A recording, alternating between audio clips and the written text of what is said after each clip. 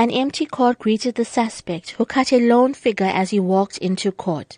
Spokesperson for the National Prosecuting Authority in KwaZulu-Natal, Natasha Kara, recounts the court proceedings. The accused abandoned his application for bail in court. He does stand accused of one count of murder. The accused tendered a plea of not guilty. Meanwhile, a sense of grief, shock, disbelief and anger hung over the funeral of the 7-year-old boy, who was laid to rest in West Ham, Phoenix, yesterday. He was strangled to death, allegedly by a family member, in the early hours of Monday morning. The boy cannot be named to protect the identity of his 4-year-old sister, who was with him at the time of the death.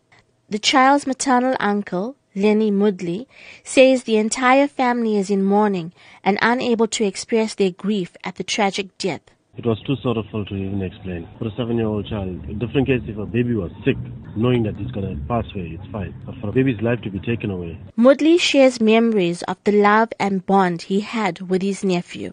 Oh, he was excited for this weekend. We were going to go and get Nando's. Every time his mom tells Leniana is coming, he's excited because I always take them everywhere. Wherever they want to go, I take them. To the beach, pool. The suspect's brother, Raveen Kuber, says he is unable to accept the tragedy his family is going through. He says if his brother is guilty, he should serve his time. Still can't get over this.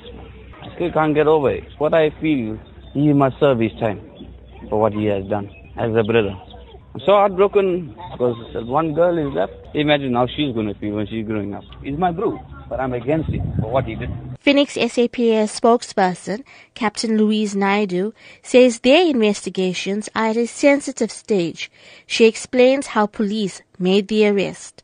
When he was questioned about the child, he maintained that the child was asleep, and that is the reason why he was carrying him. Police requested to inspect the child, and he was adamant that the child was asleep, and so they forcefully conducted an inspection on the child, and it was established that the child was unresponsive. The child was rushed to a clinic. Unfortunately, he was declared dead on arrival. It is at a sensitive stage, but unfortunately, investigation has to continue, and the mother will be interviewed in the process as well.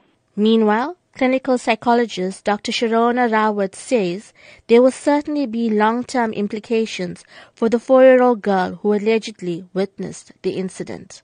Sometimes it may not show up initially, but over time it can show up. And basically you're looking at behavior changes, you're looking at problems with trust. Children of that age, they often feel that they are responsible for what happens in their lives. They feel that they have a hand in it. So you're looking at guilt. To see a loved one kill another loved one goes against everything that we know as human beings. Her sense of safety, I would say, is completely shattered. The case has been postponed until the 8th of June, pending further investigation. For Newsbreak, I'm Rachel Vadi.